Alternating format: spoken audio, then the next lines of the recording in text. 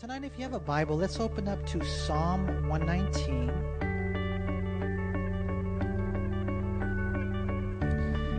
As we continue our study of Psalm 119, it's such an awesome chapter. It's all about the Bible. It's kind of interesting. You guys know which Psalms are about the Bible. Psalm 1, Psalm 19, and Psalm 119. And so I thought that's kind of cool. You can remember that. And I don't know if you guys knew this or not, but you know the Bible obviously is the best-selling book in the world. You guys know how many copies it's sold since it's been printed? They guesstimate right around 5 billion copies of the Bible. I mean, this book, man, it's amazing. This book right here, the Bible, that's the book for me, right? Stand alone on the Word of God, the Bible, basic instructions before leaving earth. Man, this is the book that you want to know. It's alive. It's powerful. It's sharper than any two-edged sword, man. It goes into your heart. It's a seed that goes in that will just bear fruit, that will change your life. You know, I can't even begin to imagine my life without the Bible.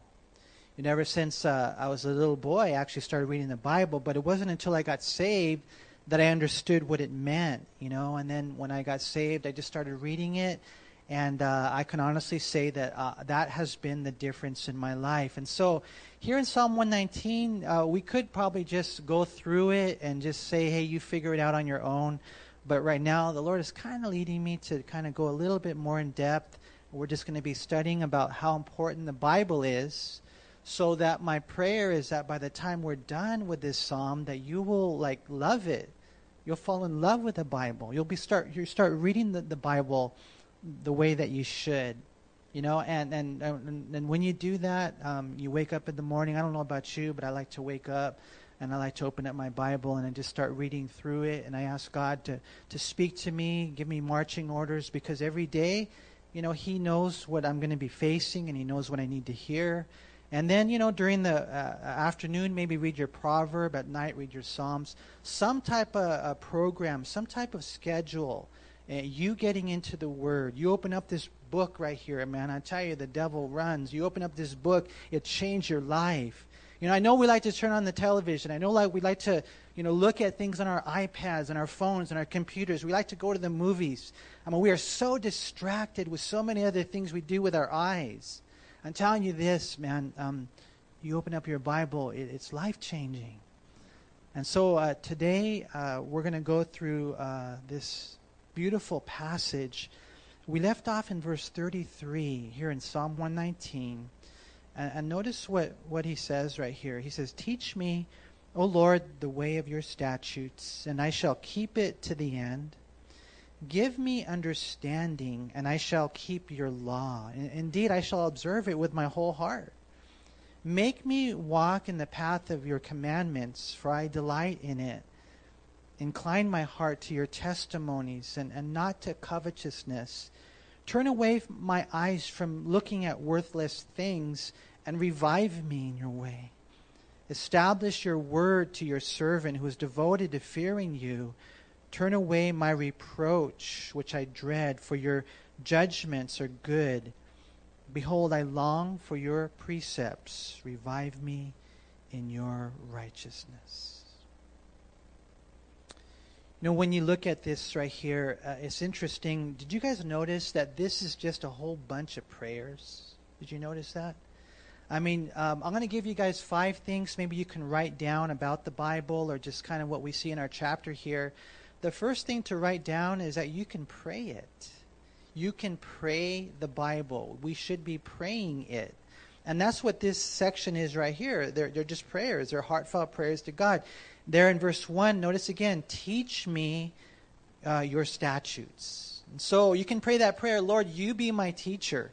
You know, one of the interesting things about the Hebrew language, because if you think about it, you're a teacher. A lot of times teachers think, well, my responsibility is to present the material to the students, and whatever they do with it, that's their responsibility, right? But not in the Hebrew language. In the Hebrew language, the teachers say, my responsibility is to cause the students to learn. Cause them to learn. Do whatever I can that they would really get it. And that's the prayer that we can pray. Lord, teach me your statutes. Give me, he says, understanding there in verse 14. Give me understanding. In verse 15, make me. I mean, think about this. Teach me, give me, make me. I mean, this guy, he's praying for himself. He's praying that God would do a work in him, right? Revive me. We see that twice in this section. And I'm pretty sure that there are many people here tonight that need God to revive you. You know, that you kind of need to wake up, man, and realize what God wants to do in your life and through your life. And so this is just, I pray you would know that we can pray these things to God. We can pray Bible.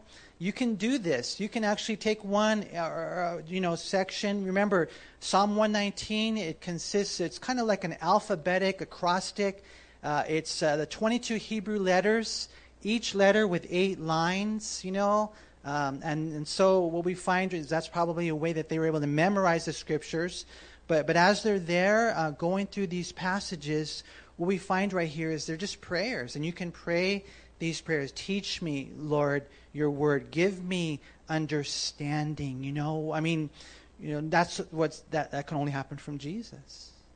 You can't just read the Bible and think you're going to figure it out because you're a smart person who knows Greek or Hebrew. Jesus has to give you understanding. He has to open the scriptures, right? Remember we read that in Luke chapter 24 and verse 4. It says, and he opened their understanding that they might comprehend the scriptures. So I'll tell you what, you want to change life? Just pray. Lord, teach me your word. Give me understanding. Make me walk. Lord, I can't do this without you. Incline my heart. I mean, these are prayers that we can pray and that God would do a work in our life. I like even what he says right there in verse 37. It's another prayer. Turn away my eyes from looking at worthless things. I mean, a lot of you here at the end of the day, maybe you're on your phone a lot, your computer, your iPad, things like that, and you just can't stop. They say that a lot of people are addicted to their mobile devices. And so maybe you need to pray. Lord, this prayer right here, turn my eyes away. Turn away my eyes from looking at worthless things. Lord, turn my eyes to open up the Bible to look at worthwhile things. And so, the first point I just want to encourage you in as we're reading through Psalm 119, and as you're reading really through your whole Bible, is that you can pray it. Pray Bible. Number 2 is keep it. Keep it. Remember we talk about this a lot, that we're not supposed to be just talkie-talkies, but walkie-talkies, right? We want to keep it, and so a lot of times people are proud of the fact that they believe the Bible is the revelation of God, that's inspired by Him. The verbal plenary inspiration of the Scriptures, that means from Genesis to Revelation, every single word, every letter, every Hebrew mark, everything is inspired, and we're kind of like proud of the fact that we believe in the revelation, and we believe in illumination. We believe that God, when we read the Bible, He opens up our eyes, He lights the light, and He does that miracle of illumination. We believe in interpretation, that when we study it, we start getting this grid of theology, and we know what it means, right? We can read it, we can explain it to people, we know what it means. We've got revelation, illumination, interpretation, but that's not enough. I mean, all that is for the purpose of application. I mean, are we really living the Word? And so we can pray it, and you can't go anywhere unless you pray it. Pray it. Lord, teach me. Lord, give me understanding. Lord, make me walk. Incline my heart. Turn away my eyes from looking at worthless things. Pray that prayer, but then also when you're there, you're saying, Lord, help me to keep it. And we need to have that heart. We need to, like it says right there in verse 33, and I shall keep it to the end. In verse 34, give me understanding, and I shall keep your law. He talks about there, I shall observe it in verse 34. I shall observe it with my whole heart. How many Christians, maybe you're here tonight, at the end of the day, you're a half-hearted Christian. I mean, how far is that going to get you? You got one foot in the world, one foot in the church. What's going to happen to your life? That's exactly where the devil wants you to be. Are you in or not? Do you love Jesus or not? Are you full on committed to him or not? See, we pray it, but are you keeping it? That's what he's talking about right here, right? I mean, it's not enough to hear it or fear it or for me as a teacher to feed it or read it. The key is keeping it, right? That's the key. Jesus said in John 14:21, he who has my commandments and keeps them, it is he who loves me. See, it's not enough to show it or know it or believe, these things. The lies are that if I memorize it, I'm good with God. No. Remember what we read back in Psalm 119. Look at verse 11 again, if you would. Because you're like, well, I memorized it, and you're all proud of the fact that you memorized it. But notice it says in verse 11, your word I have hidden in my heart that I might not sin against you.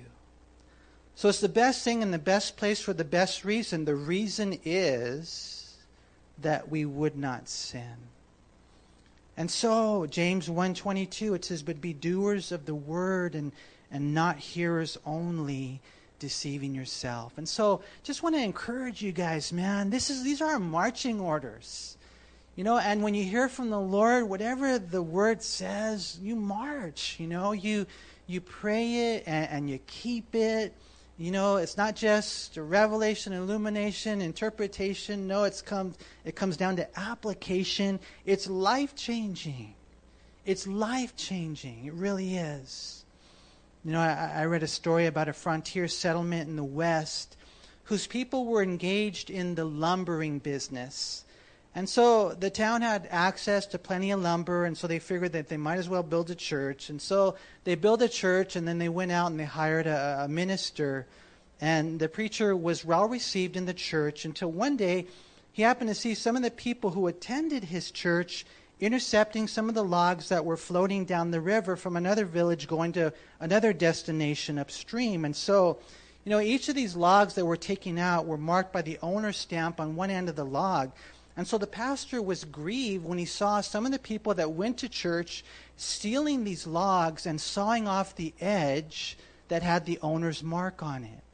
And so that weekend he prepared a powerful sermon on the text, thou shalt not steal. And at the close of the service, the people lined up and they complimented him. Wonderful message, Pastor. That was mighty fine preaching, they said. However, as the preacher watched the river that week, he saw the people who attended church continuing to steal logs. This bothered him greatly, and so he went home and worked on another sermon for the following week, similar to the first one, but he changed the title from Thou shalt not steal to Thou shalt not take from the river and cut off the end of thy neighbor's logs. And so he preached that sermon, thou shalt not take from the river and steal thy neighbor's logs, right, or whatever, cut off the neighbor's and after they were done, they kicked him out. The board said, you're out of here. Because we like revelation, and yeah, we like illumination, and we like interpretation, but we're not really interested in application. And that's where we're going to get in big trouble here. What will change your life? What will change your life? The power of God's word when it comes in on fertile ground, on soft soil. And when you say, you know what, I'm not just going to, know it. I'm going to live it. I'm going to love it. I'm going to learn it. I'm going to live it. So important for us to have that understanding. You see, we have to pray it. We have to keep it. And then the third thing is we have to keep it to the finish. Keep it to the finish. What's the ultimate goal here? And I suppose there's different things that we could talk about here, man. But at the end of the day, that when you die, you go to heaven, not hell. That when you die, you're living the word, right? You're keeping it to the end. It's there in verse 33. Again, teach me, O Lord, the way of your statutes, and I shall keep it to the end. See, it's so different. It's so awesome. It is so awesome when Jesus teaches you the Bible. You know, and you might hear it, you know, from a sermon, or you might read it in a book. Chances are you're going to learn it in life. You're going to learn it through the mistakes you made, some of the victories you have. God has a way of teaching it. And when Jesus teaches us, he causes us to learn the truths of God's Word. When he teaches us these things, then we're going to keep it to the end. I mean, I think of God's Word and what it has to say about marriage, you know, and it says, hey, you know what God has joined together, let not man separate, right?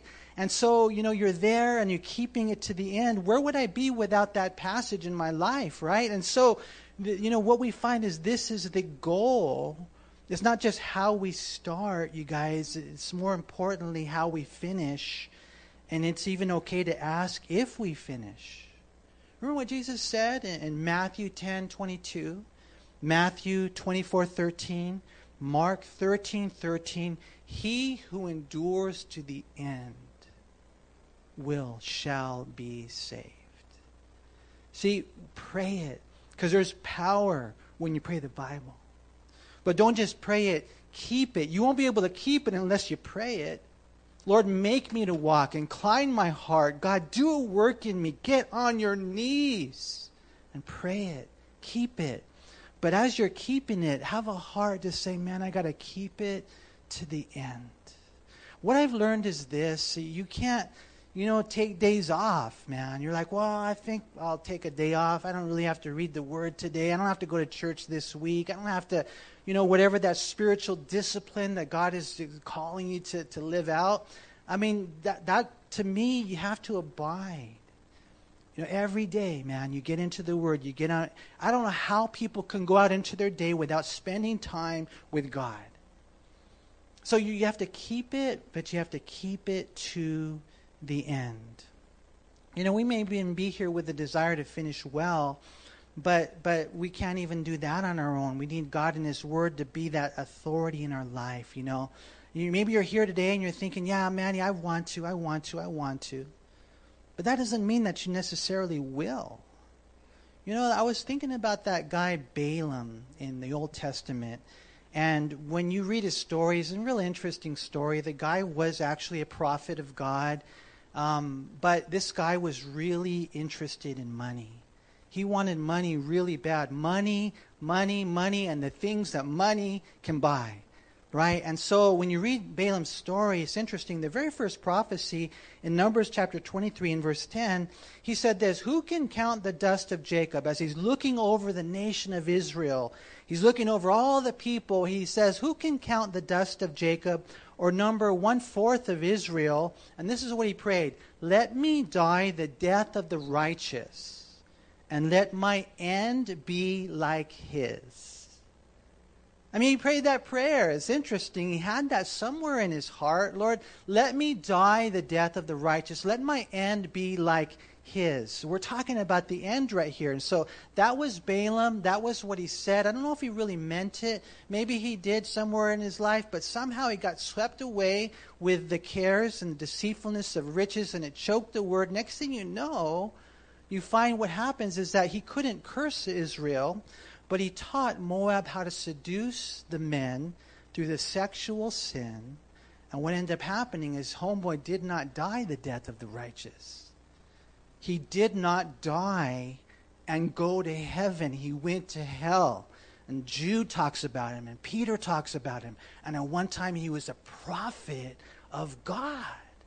You know, you read his story. He wanted to die the death of the righteous. He wanted to keep God's word to the end, but he was a prophet for profit. And he found out the truth of Jesus' words in Matthew 6:24. You cannot serve God and mammon. So he taught the children of Moab how to seduce the children of Israel. He made a fortune. He made a grip of gold. He made so much money. But then we read in Numbers chapter 31, verse 8, it says they killed the kings of Midian with the rest of those who were killed. You know, all these guys, Evi, Rechem, Zur, Hur, and Reba, the 5 kings of Midian. And Balaam, the son of Beor, they killed with the sword. And so here's a guy, you know, he was a prophet. His words are in the Bible. How many of you here have words in the Bible? None of you here do, right? He was a prophet. It's a mysterious man. He said, oh, let me die the death of the righteous. I'll let my end be like his. But he was killed with a sword, and he was labeled. You read of his story in Revelation and Jude and Peter as a false prophet. You know, when you look at this, the reason we see in Numbers 31:16 about how he taught the children of Israel to trespass, we just have to have this heart. You guys, my prayer is that we would have this heart as we're reading God's word. Lord, I'm going to pray it. And teach me your word. Give me understanding. Lord, please give me understanding. Make me to walk your word. Lord, incline my heart to your testimony. Turn away my eyes to stop looking at worthless things. Turn them to things that are worthwhile, Lord. And as I pray it and as I keep it, Lord, help me to keep it to the end. And that's what we see right there. Teach me, O Lord, the way of your statutes. And if you do it, Lord, then I'll keep it to the end. In verse 36, again, I want to highlight that. This is now keeping it in the forefront. Incline my heart to your testimonies and not to covetousness. Turn away my eyes from looking at worthless things and revive me in your way. Now, some people, they have verse 37 above their television set. That's a good place probably to put it, huh? Because you guys are watching all these filth, scum, ugly stuff, listening to things that probably shouldn't listen to. What if, because I know sometimes we like to have our freedoms, what if everybody listened to the music you listen to? Watch the movies you watch? How would our church be? We have to be really careful with this stuff. You know, I know it's not what goes into a man that defiles him, it's what comes out. But it's hard to separate the two, that, you know, you're eating all that. You are what you eat. Don't you think? Do you think? I mean, I could be wrong here. Maybe I'm you know, wrong. But don't you think that the devil has used Hollywood? Hasn't he used some of those movies? Some of that language? The other day, one of my kids was asking me, who invented the F word? I don't know. Somewhere along there, somebody invented the F word. But the movies have made it famous. Huh. I mean, you guys, search your hearts. Right here, this is a good thing to put above your television set. We should probably have somebody from the church make signs and give them out. You know, I mean, how about things that are edifying, right? Oh, I've got freedoms. Yeah, be really, really, really careful with your so-called freedoms. See, we have to make sure that we finish this race the way that God has called us to. You know, when you're running the race, we don't have to finish first necessarily when comparing ourselves with other people. That's not a good thing to do. We just need to finish with an unfading fire for God. Did you know the Greeks had a race in their Olympic Games that was very unique, and that the winner was not the runner who finished first, it was the runner who finished with his torch still lit.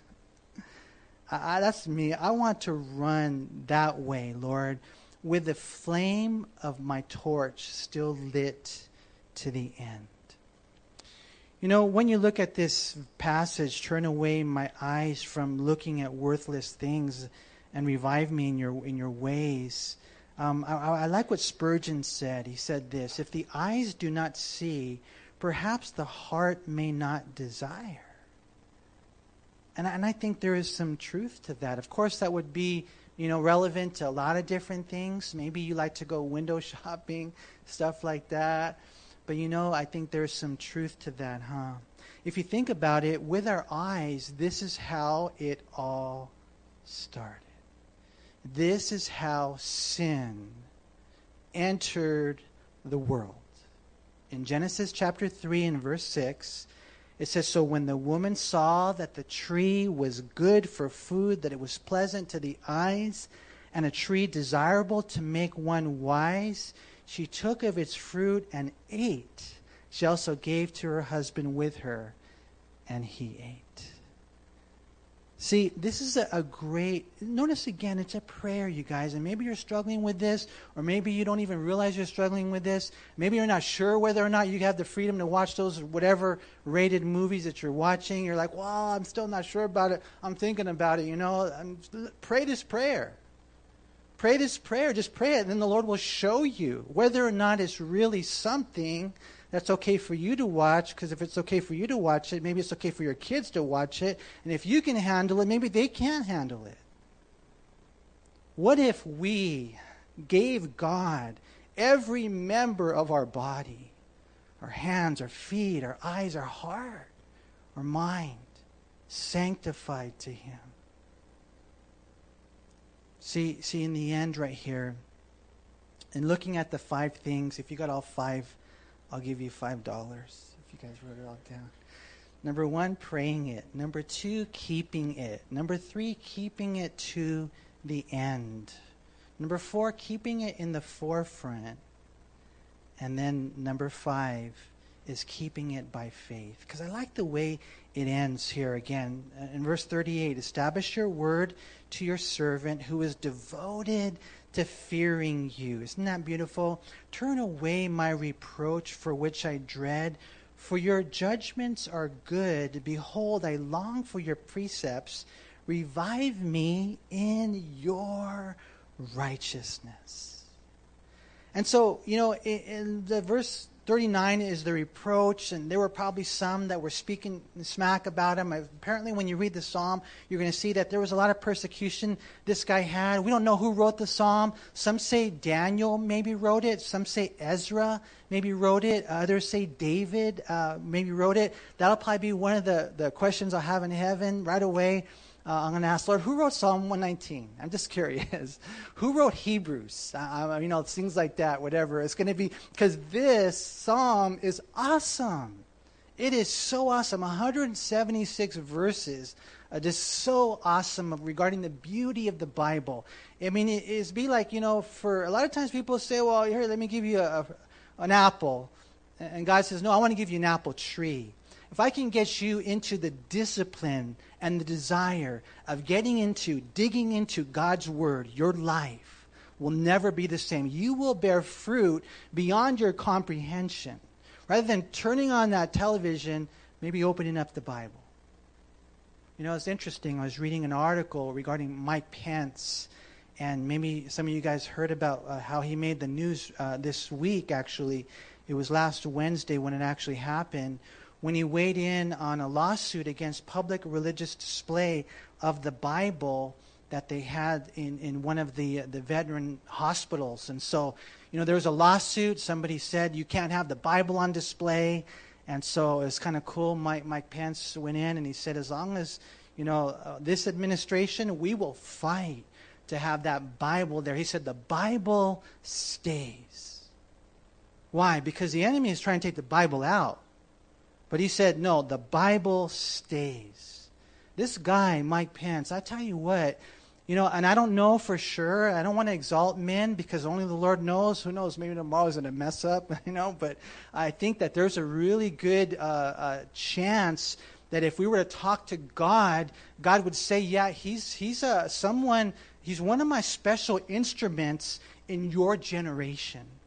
That I have put him there as a man to change the world. And he has shared, the quote from Esther, for such a time as this. It's interesting, when Mike Pence first started getting involved in politics, when he made his first successful bid for Congress in the year 2000, he explained to his young children how their lives might change, but how it was worth it.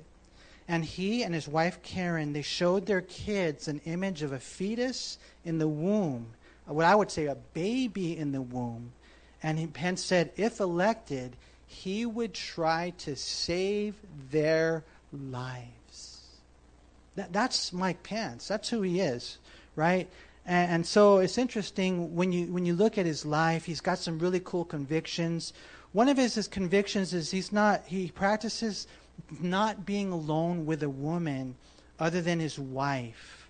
And so in the world of politics in Washington, this would be a very challenging request. But he stuck to it. And according to this article right here, it ended up being something that they were able to work around. But he said, no, I'm not going to be alone with a woman in a room, having lunch, that kind of stuff.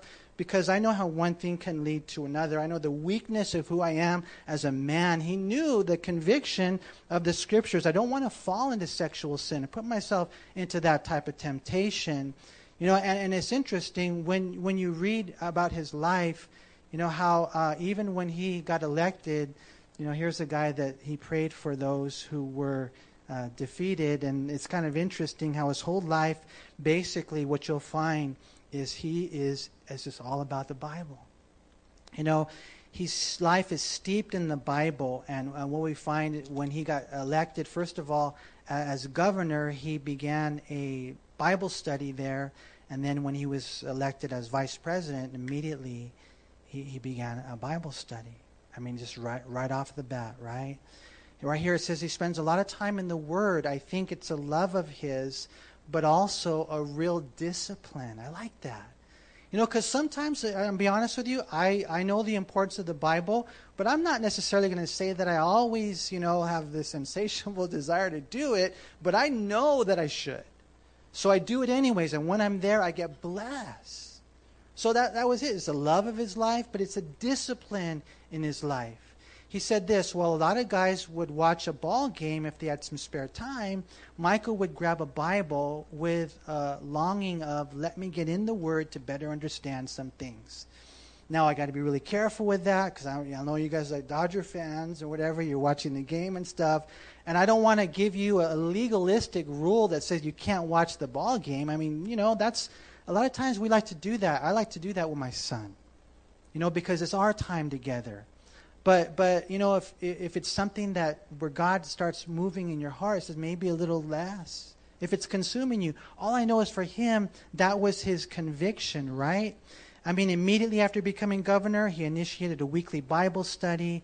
And one of the first things he did after he became vice president was start a Wednesday morning Bible study as well. And so when you look at his life, Penn said he reads the Bible to discern what God wants as opposed to getting up every day to decide what I want. And when you read that, and then you understand that's important. That's really how it works, huh, Lord? You show me what you want. It's not my life, right? We don't own anything. We're stewards of everything. And what we find is that we're not the boss. We're actually the slaves of God. And so the last one right here, how does it all happen? How does it all begin? Right there in verse 40, I think this is important for us. Behold, I long for your precepts. And he says right here, revive me in your righteousness. See, this whole thing, it really is rooted in his righteousness, not mine. Anyone here have any righteousness to offer? We don't, huh? Isaiah 64:6 says, my righteousness is as filthy rags. That's like a woman's menstrual garment, literally in the Hebrew language. I have no righteousness to offer, right? Romans chapter 4, verse 3, however, tells us that the Scripture says Abraham believed God and it was accounted to him for righteousness. So anyone here need revival? It says, revive me according to your righteousness. When we finally come to that place in our life and I'm there, man, I don't have it. I don't have any of my own righteousness. I don't have anything to bring to the table. I don't have any of it on my own, Lord, but you do. Genesis chapter 15, verse 6, and Abraham says he believed the Lord and he accounted it to him for righteousness. Let me ask you a question in closing tonight. Do you believe? Do you believe that you're a sinner in need of a Savior? Do you believe that Jesus died on the cross for you? For all your sins, ever you did, past, present, future, and rose again. Do you believe in Jesus? If you do, it's so cool. 2 Corinthians 5 and verse 21, it says, "For he made him who knew no sin to be sin for us, that we might become the righteousness of God in him." And so now all that righteousness is imputed to your account. Now when God looks at you, he sees you as free and forgiven. Think about that. How many of you here would admit that you're all messed up, out of curiosity, on your own? You're messed up. We're messed up, right? But the moment you believe in Jesus, all your sins are washed away. Now I have a relationship with God. I can pray. I'm free. If I die today, I know I'm going to heaven, not because of my righteousness, but because of his. There's a whole message here in which that righteousness, that truth, that forgiveness, that freedom, that weight lifted, that life, what it does when it really hits home is it revives us. And so if you need that tonight, man, I pray that you would take that step of faith. You know, you don't have to leave here the same way you came. I don't know all of you guys here. Maybe, you know, you're all Christians, a couple of you, I'm still wondering, but maybe not. Maybe there's someone here tonight who has never really given their life to Christ, and Jesus is calling you to him, and he's telling you tonight, listen, I love you. This whole Bible that this guy was talking about tonight, it's a love letter. I love you. I love you. I died for you. All you have to do tonight is take that step and believe in Jesus. Say, yes, Lord, come into my life. Yes, Lord, I want a new start. Yes, Lord, I need you. And if you make that step, he'll meet you there.